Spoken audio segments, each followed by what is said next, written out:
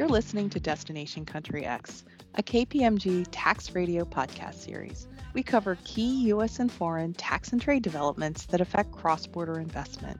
I'm your host, Kim Major, a principal with Washington National Tax and tax industry lead for U.S. International Corridors. We're glad you could join us. Enjoy the program. It seems like just yesterday that we were talking about broad-reaching Brazilian tax reform, which didn't work out. But between then and now, we've had announcements about transfer pricing reform that look highly likely to move forward. And now we're facing more proposed changes that, possibly because of their relatively narrow scope, also look to have legs. Joining me to discuss are Courtney Wallace, my co-host and international tax principal from our Detroit office, and Marcos Matsunaga, managing partner for FCAM, the Brazil representative in KPMG's Global Legal Services Network. Thanks, Kim, and thank you, Marcos, for joining us. It seems like we've got a lot of movement happening, but maybe not what we expected. All right, so Marcos, there's so much going on in Brazil. Obviously, a very important jurisdiction for all kinds of reasons, huge jurisdiction, non-treaty jurisdiction.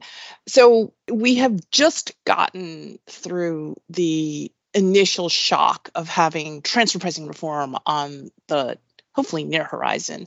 But there are additional changes that are coming down the pipe, right?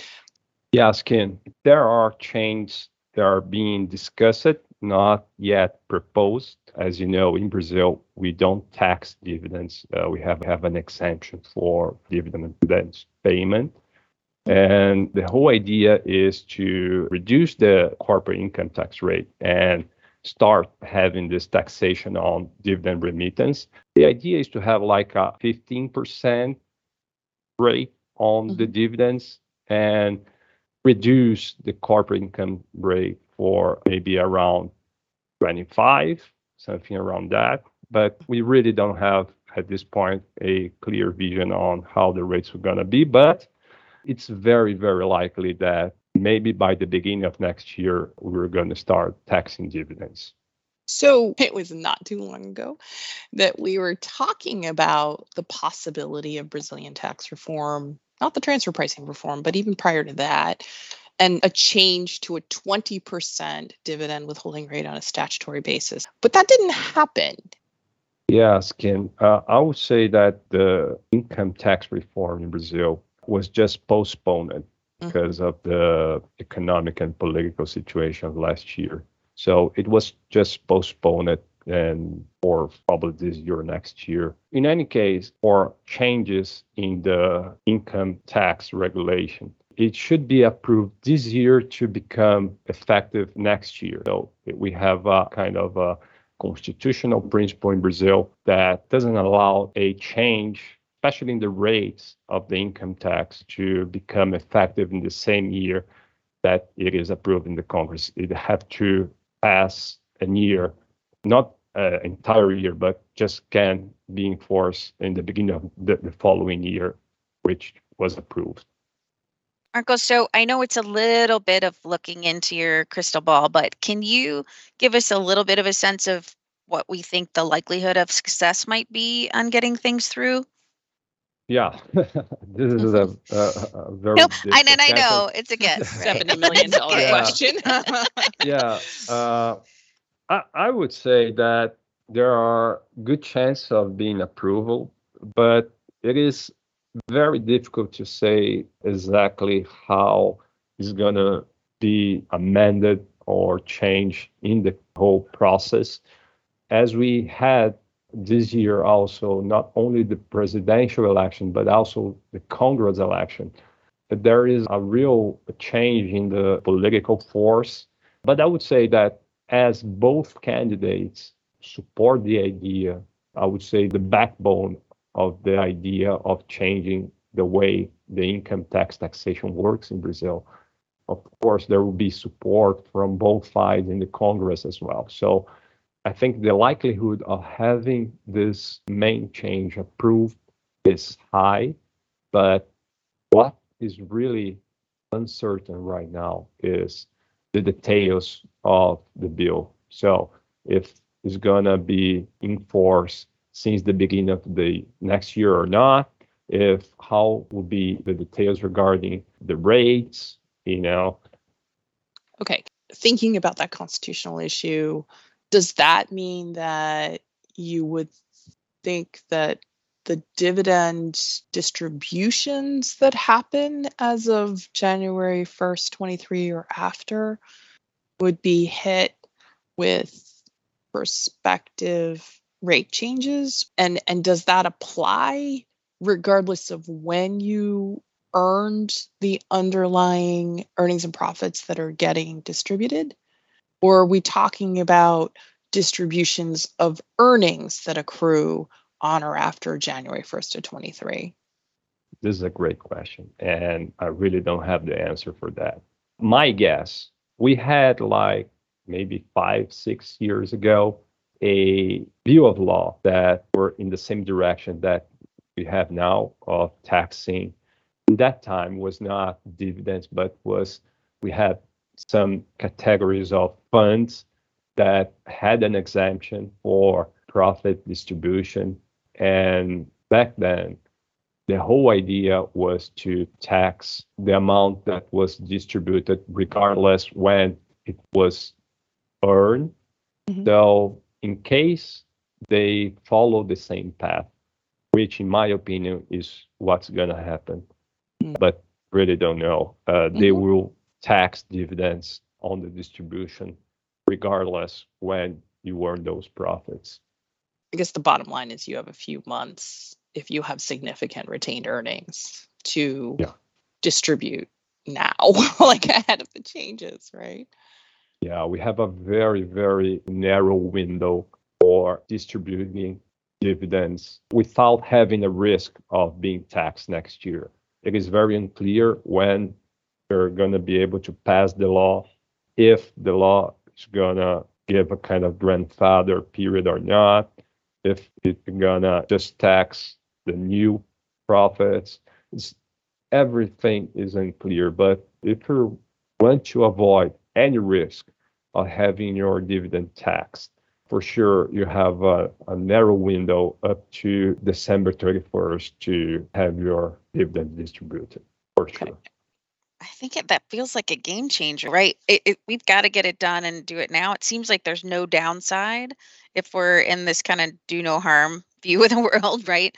And I guess the only question though on that is if you actually need the cash, like whether if you had like a circular flow, what the likelihood would be that circular flow would be not amusing to the Brazilian tax authorities.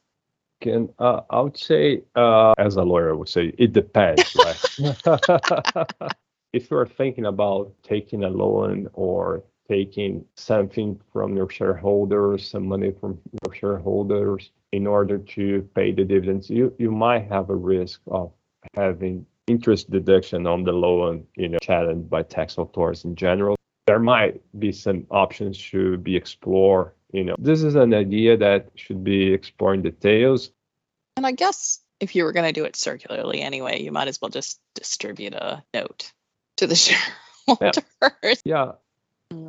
And we had also been talking about maybe IP strip outs or removal of assets from Brazil on a tax efficient basis prior to transfer pricing reform, just because having assets in Brazil and taking inbound payments from related parties may become more expensive in the near future. So I guess if you can do that as a return of capital, you can do that and it doesn't matter, right? Can you designate if you have earnings and you have kind of an invested basis in your shares, can you designate whether a distribution is out of earnings versus a return of capital, or do you have to burn through earnings to get to the capital amount? Like we have to do the earnings first. And then once you have no earnings and profits, then you get to reduce your capital because that's a non-taxable distribution. But do you have ordering rules like that? You don't necessarily need to distribute first and then, reduce the capital.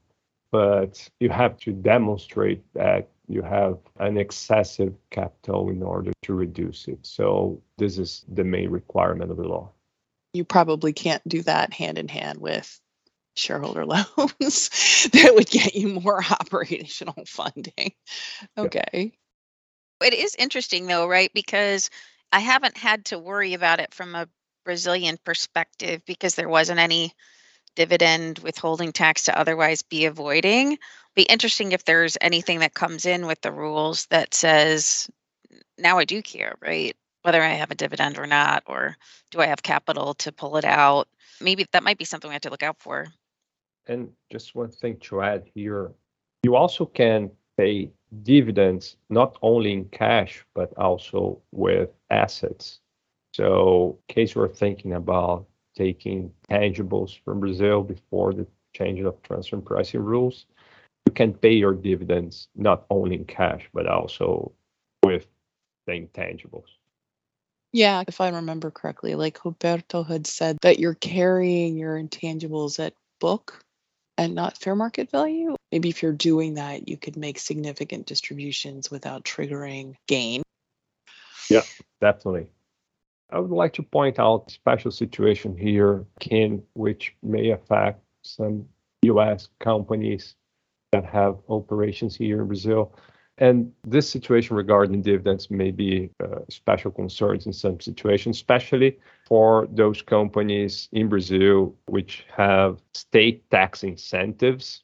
For those companies, they have a potential possibility of distributing this reserve that they have, and they have to have what they call tax incentives reserves. And there was a decision from the Superior Court of Justice in Brazil which basically allowed them to distribute those reserves without being taxed.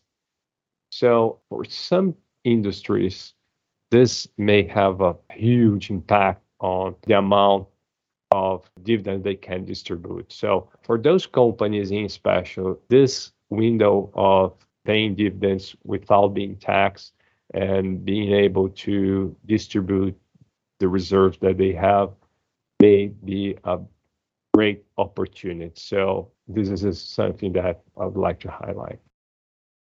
Okay. And how would the presidential elections then impact transfer pricing reforms? I'm not quite sure if the presidential election doesn't matter really who's going to win, because I think tax authorities, it seems that they're going to present this new regulation anyway.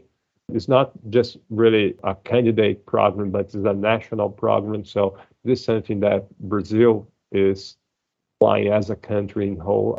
I believe that both candidates supporting the idea of changing the transfer pricing rule as it is a mandatory requirement for ascending to OECD. So another area, Ken, that it is important is the new possibility of settling debts, tax debts in Brazil with use of non-operational losses. Yeah. All right. So let's explore that a little bit. So do you normally have a net operating loss carry forward? And if so, do you have any restrictions on the NOL carry forward? No restrictions in terms of carrying forward each year. So you can carry forward regardless how many years you have to carry forward, but you just can use 30% each year. It's kind of like our rules. And we see more and more jurisdictions going that way. But you noted that you can now use them to settle tax liabilities?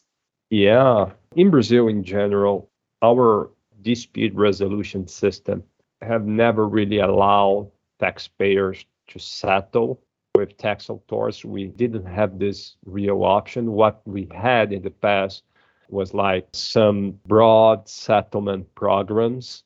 So, for instance, what we call here in Brazil refis. So the federal government used to issue from time to time these big settlement programs with there you could, once you fulfill the requirements, you could apply for it and settle your tax debts with discounts on penalties, interest rates, and sometimes using your net operational losses. Mhm. And now it has been regulated by federal tax authorities, is on not a special program, but in a regular basis. It's not for everyone. You have to fulfill also some requirements, but now companies can use net operational losses to settle tax debts under disputes. This is the main point of the law. So it's not a general tax liability program, but for cases under dispute, you can use your losses to settle them. I guess that makes sense because then you wouldn't be able to kind of on the back end fund beyond the 30% limitation offset. That makes a lot of And sense. also you don't necessarily need to use your own net operational losses, but also you can use NOLs from the same group of companies. So this is also an interest possibility. So you are able to use other company losses to offset your own debt. Yeah, Marcos, does this apply to VAT and other taxes as well, or is this just the income tax? This is for all federal taxes. So not Oh. only income tax, but the federal VAT that we have called PIS and COFINS, IPI, and other federal taxes. We can use this possibility right now. Wow. So that That's- seems very valuable, right, Kim? That seems unusual. Yeah. That's Mhm. huge, particularly if you're looking ahead and thinking, oh, we're going to have a lot of fights about transfer pricing. We're going to have a lot of disputes about, valuation of assets.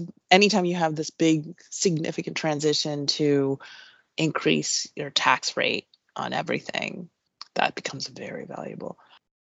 One thing that's also important to point out here, this settlement program, it is not the ones that we had in the past, which were very broad and applicable for everyone. This one is kind of making individual basis. So you have to enter into a negotiation with tax authorities, and they will kind of analyze your own situation. I mean, the economic profile of the company, the whole situation of the company, and you have to kind of negotiate with tax authorities. It is not something that you have to take for granted. That's a good point. Otherwise, that would probably be a step backwards in terms of taxpayer behavior.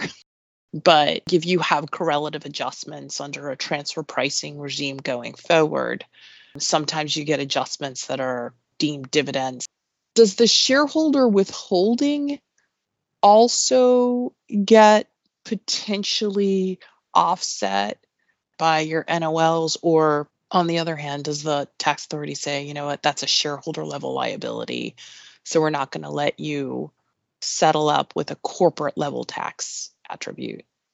Yeah, hard to say right now because we don't have the rules in place. But my first impression is that you will not be able to offset the shareholders' liability on that because, as I said, the provision for use of NOLs is a broad one. So you can use NOLs not only from the legal entity, but the whole economic group.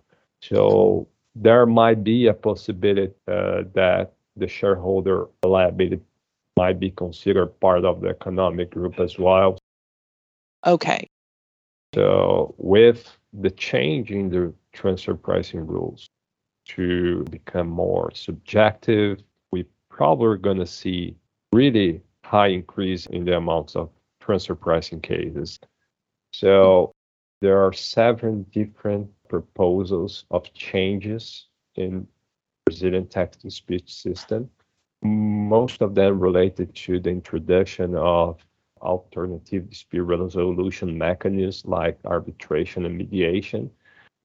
And this 7 proposals kind of dialogue with this potential situation that we're going to have. So the whole idea is to also provide to the Brazilian dispute system new mechanisms and flexibility to also deal with this transfer pricing rules change scenario.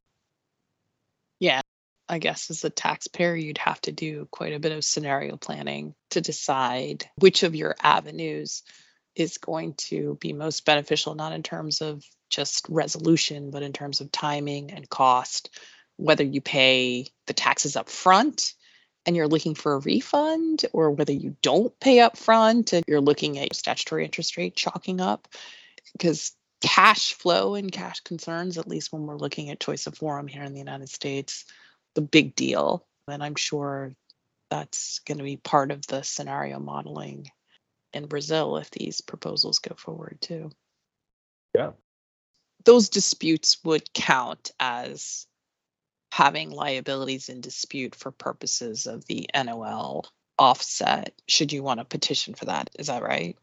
Those changes, potential changes, are related to the whole process of dispute resolution in Brazil. So it may encompass not only federal tax, but also all level of taxation in Brazil, because some of the changes are related to the national law that governs the dispute resolution system in Brazil. So it might affect not only federal tax, but state and local tax as well. Mm. But as long as you have a federal level tax, there's no difference between going for arbitration versus going to a court for purposes of an NOL offset. So far, we don't have this alternative right now because we don't have an arbitration procedure or a mediation procedure in Brazil. So the only way to challenge tax authorities' position in any way is to go through the dispute system in the administrative or judicial courts. But let's see how it's going to change. Okay, so a lot going on. And while Brazilian reform may have been a stop and start kind of thing in the past, the targeted nature of these changes gives this time around quite a different feel. We'll keep you posted. And until then, be good. Stay well. We'll speak again soon. You've been listening to Destination Country X. Thanks so much for tuning in. We look forward to speaking to you next time.